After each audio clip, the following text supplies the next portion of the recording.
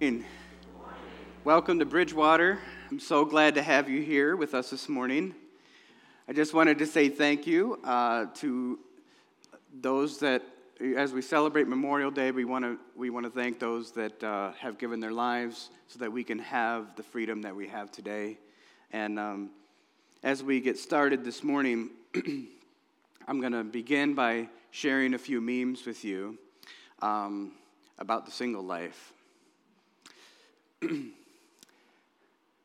When someone asked me why I'm still single, I guess I'm overqualified.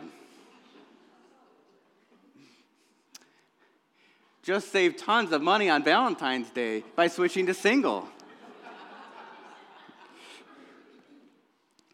Everyone's falling in love, and I'm just like... And then when someone asks you how single life is going, and you're trying to stay strong. All right.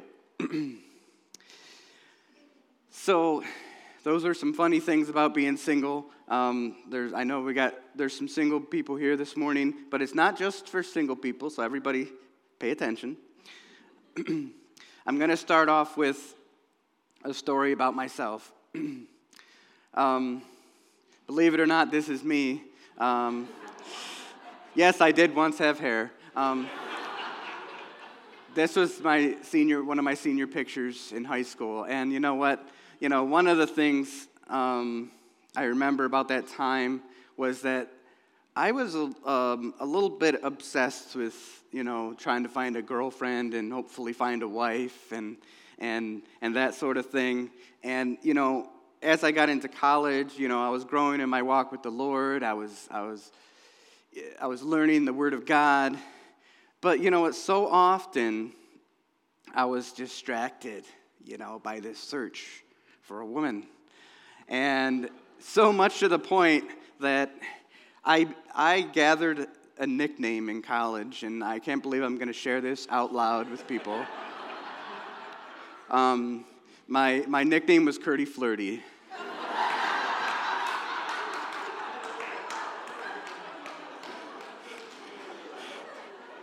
I sort of wish I could take that back now that I said it.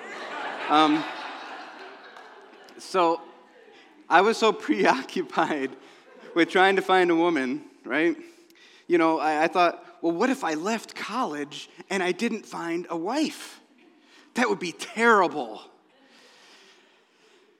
Well, I served Jesus while I was in college, and I learned a lot about God's Word, but I think I could have done so much more for Jesus if I didn't have such a distracted focus. And that brings us to our first in our series today, as we're going to be talking about singleness.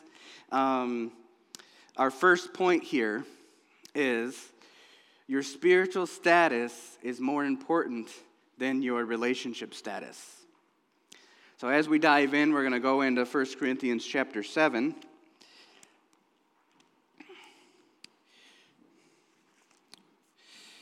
Beginning with verse 7 and 8. I wish that all of you were as I am, but each of you has your own gift from God. One has this gift and another has that.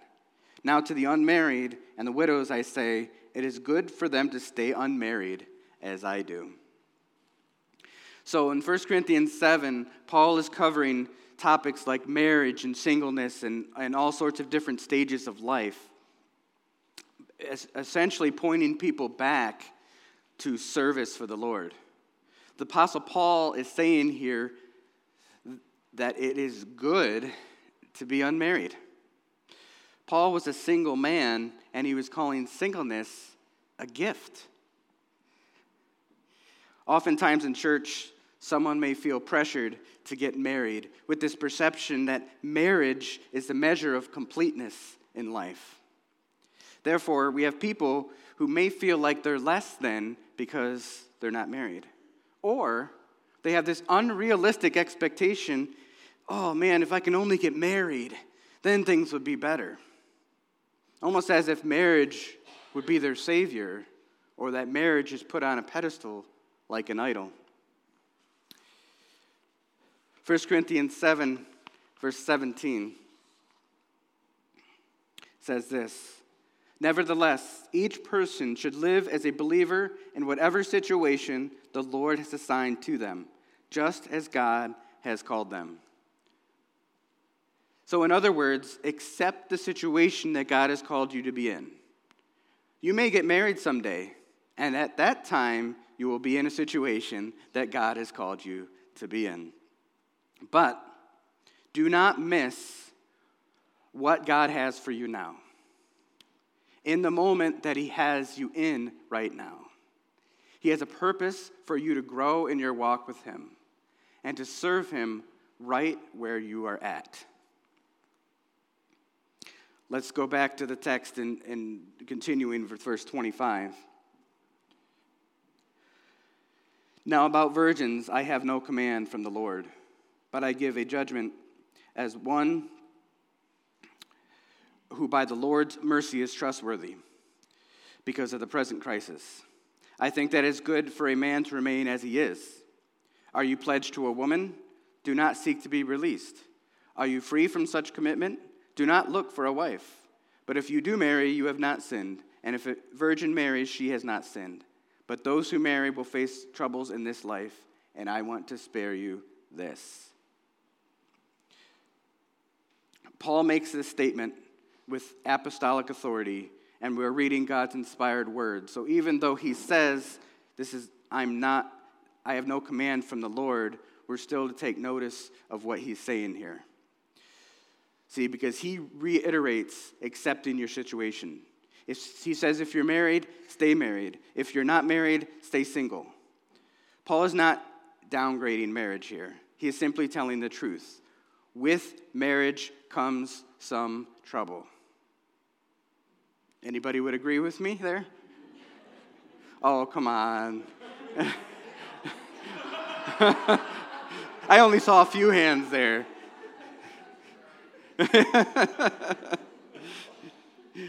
There's this perception that once I'm married, then everything's going to be all right. But I'm telling you, if there's a problem now, it's still going to be a problem when you get married. And in fact, it might get worse.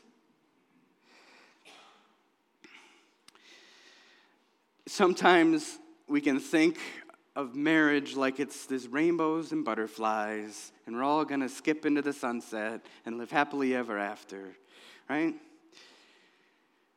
But we're talking about singleness here, and we're not just talking about those who have never been married. We're talking about those who have been widowed and widowers and those who've been divorced. And so remember that this message is for you also.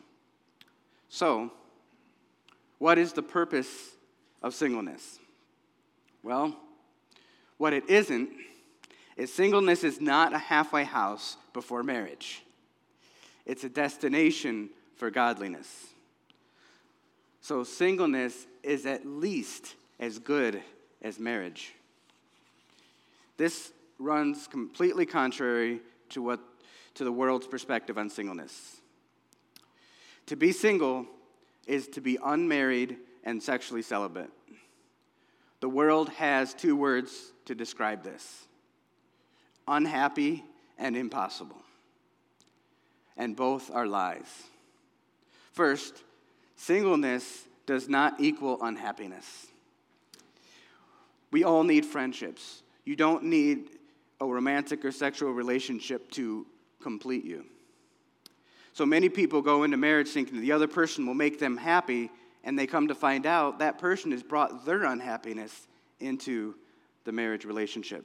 So then they turn around and they go 180 degrees and they say, singleness is the key to happiness. But neither is true. And married people need to understand this too. Stop pressuring all the people that you know, whether they're your friends, children, or grandchildren, to get married. We're all glad that you like to be married, but believe it when the Bible says that it's not for everyone. The Bible says that you can be single and happy and completely fulfilled. And again, by saying single, I mean sexually celibate and not romantically involved in a relationship. So first, singleness does not equal unhappiness. Second, it's not impossible. Unlike people who ask us to do impossible things sometimes, God never asks us to do something that we can't do. Since 2008, the number of women 18 to 30 reporting no sex has doubled to 18%. For men, it's nearly tripled to 28%. I'd love to say that that's the result of spiritual revival, but it's not. It's mostly the result of pornography. Most single men who report no sex are actually still having sex. They're just having sex alone with themselves. This is not what the Bible talks about when it talks about biblical singleness. It's about self-control, and it's about unselfishness. It's not about unrestrained, selfish behavior. And obviously, that's not what God is encouraging here.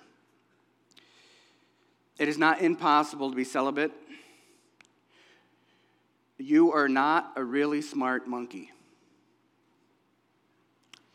You're not just controlled by instinct. You're much greater than that. You are made in the image of God with the ability to choose right and wrong. A man can feel rage and decide not to kill someone. We all know that, and we put that person in prison. In the same way, you can feel lust and desire and not act on it because you're not a dog. This is not just instruction for young people, but who have never been married, but also those that are single again. We need to seriously evaluate, should I remain single? Skipping ahead to 39 and 40 of chapter 7, it says, a woman is bound to her husband as long as he lives. But if her husband dies, she is free to marry anyone she wishes. But he must belong to the Lord. That means he needs to be a follower of Jesus, if you are following Jesus. It's one of the 3 rules God has about marriage, and a really important one.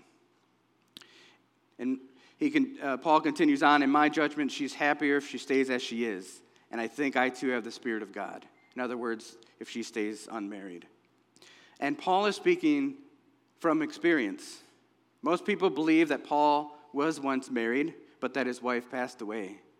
But no doubt that when he wrote this and for the rest of his life, Paul remained single.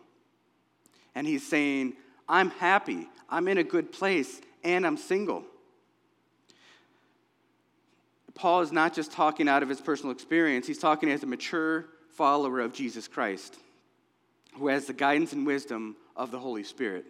He's saying it's good to be single. So your spiritual status is more important than your relationship status. Perhaps you might say, well, I feel lonely. So don't fear loneliness. Don't act like it's forever. Get connected with others. Grow and seek. Seek growth in your walk with Jesus and understanding with others. And learn how to live like a traveler.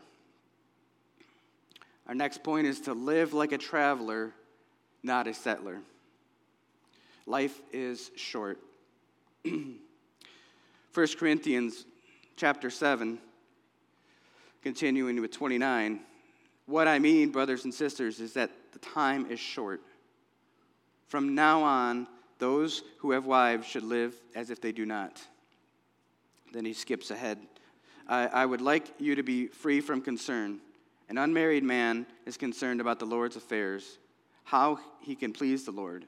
But a married man is concerned about the affairs of this world, how can he please his wife. What is the goal of being single? It's the same as the goal of being married, to trust God and to live for him. God's word says the world in its present form is passing away. Are you living like that?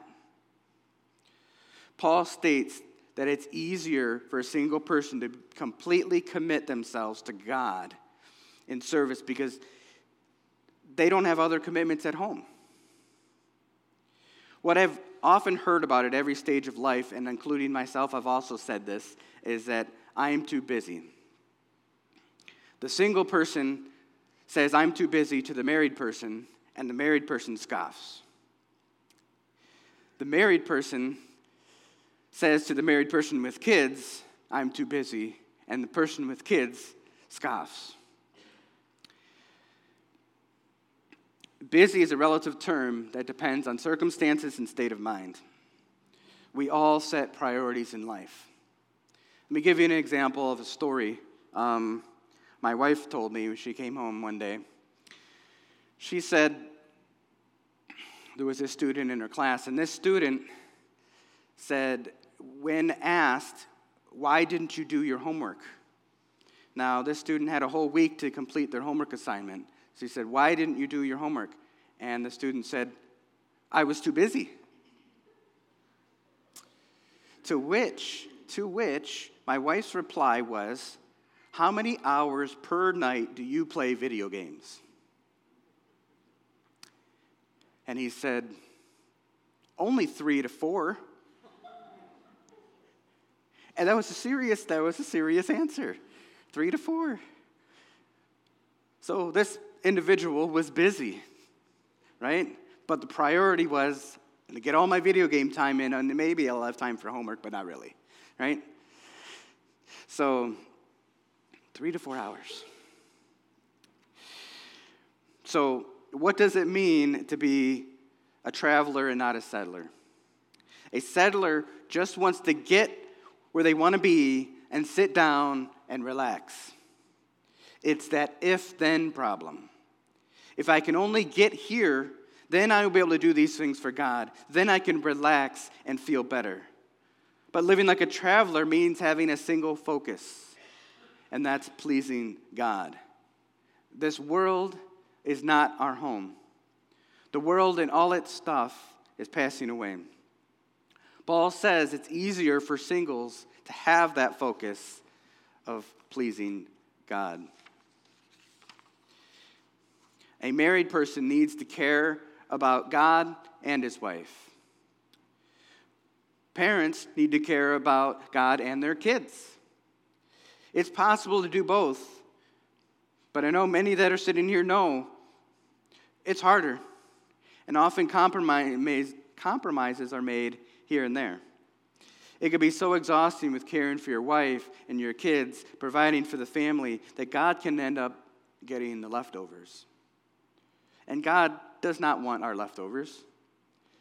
Single people, on the other hand, are free from some of the concern and emotional conflict that can come from marriage.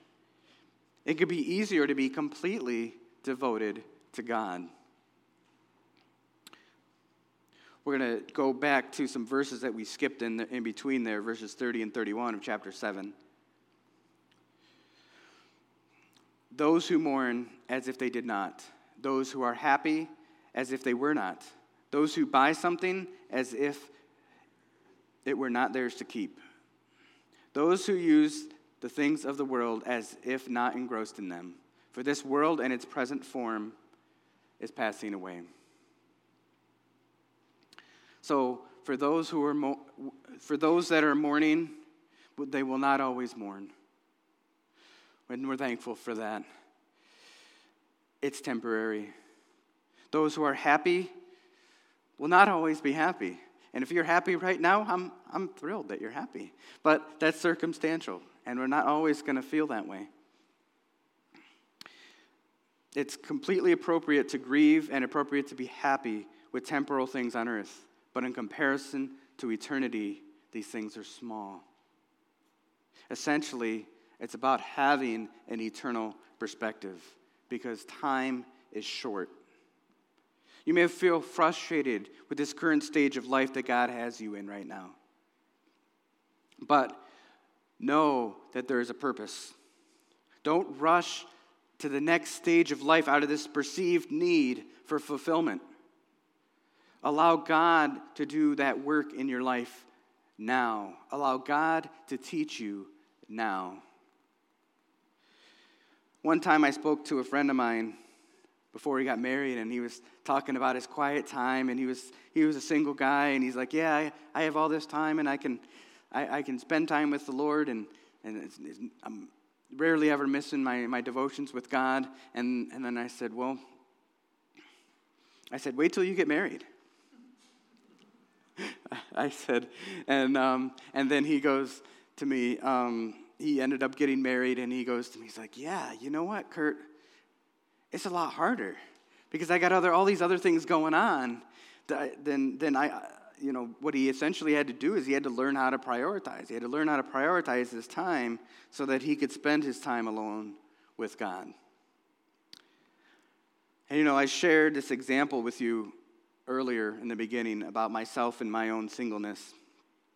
I want to make it absolutely clear that I love being married to my wife.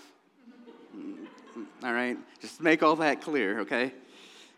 But I really would have saved myself a lot of grief had I not been so selfish in my singleness. Because you know what? Because that led to selfishness when I first got married. A couple weeks, we're going to be diving into marriage. So, not quite yet, but one thing, a couple of the applications I want to leave you with here today is that if you are sitting here and you're single, what is your next step? What is God wanting you to do with your life? Are you living a life that is holy and set apart unto Him? Are you eliminating sinful behavior from your life? If it's there now, like I said before, it'll be there if you get married. Is your purpose as a Christian to find ultimate fulfillment in a spouse or in Jesus? Are you serving?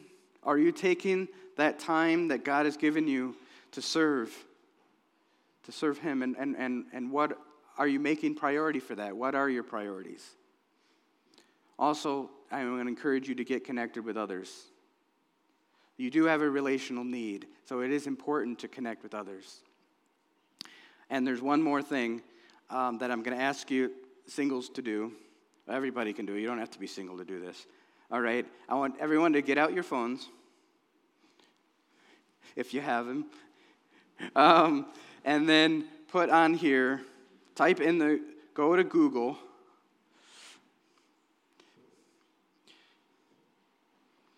and type in, who am I in Christ? Who am I in Christ? My challenge for you this week is look at what Scripture says about who you are in Christ. That is the point where God wants you to get to, is understanding who you are in Him. First having your identity in Him before you're having your identity in somebody else. Who I am in Christ.